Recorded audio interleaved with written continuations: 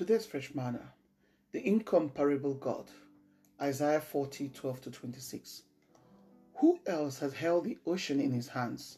Who has measured off the heavens with his fingers? Who else knows the weight of the earth or has weighed the mountains and hills on a scale? Who is able to advise the Spirit of the Lord? Who knows enough to give him advice or teach him? Has the Lord ever needed anyone's advice? Does he need instruction about what is good? Did someone teach him what is right or show him the path of justice? No. For all the nations of the world are but a drop in the bucket. They are nothing more than dust on the scales.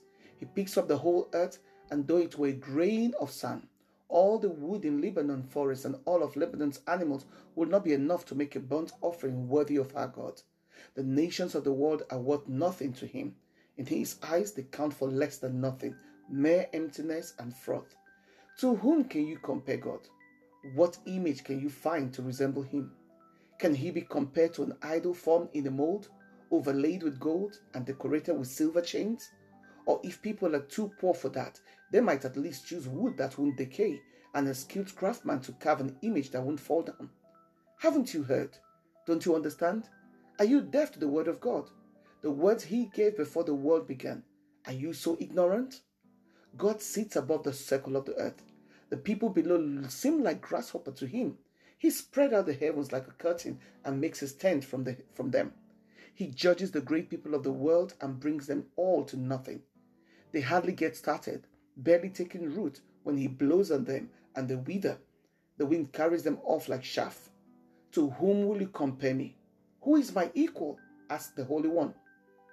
Look up into the heavens. Who created all the stars? He brings them out like an army, one after another, calling each by its name. Because of his great power and incomparable strength, not a single one is missing. The poignant question in verse 25, to whom will you compare me? Or why or who is my equal? Is one we all have to answer individually and cooperatively.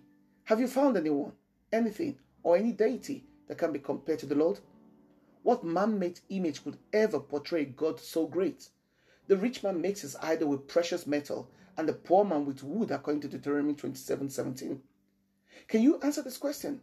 To whom can you compare the Lord? No one. God alone is God. We see Isaiah sarcastically describe the process of making an idol here. All the godliness of God is beyond compare. No man can be his equal or his measure. Isaiah 40:6-7 says, man is like grass, shaky, unsure, and temporal, so can't be compared to God. Our God is beyond comparison. He is matchless and unequal to other gods.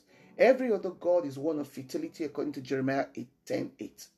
No entity in heaven or earth compares to the divine grandeur and splendor of God. God is incomparable, according to our text. From Isaiah's writing, the picture of an incomparable God begins to appear. Can you see him? The Lord asks questions that demonstrate his unparalleled, unrivaled sovereignty over the nations in verse 12. God alone spoke the world into existence and calls all the elements by name. Who can direct the Spirit of the Lord or give him counsel? No one. The omniscient God possesses unsearchable knowledge. He does not need to search Google, thesaurus, or consult a shrink to know. He knows all things. The God who created the world is mightier than the gods worshipped by most humans, according to Exodus 20:3-4. With whom will you compare the Lord? Who is God's equal? God is the unequal, one and only God of creation. God alone is God. No one, not man, not idol made of hands, is a match for God. God's incomparable creativity is seen in verses 21-26 and Psalm 104:24 and Jeremiah 10:12. Even the elements justify and testify to God's incomparableness in Psalm 19:1-4. Who do you compare God to, and who do you compare him with? God's knowledge is incomparable. Hannah puts it best in 1 Samuel 2:2-3. Can you describe the Lord from all he's done for you, or to what man can do for you?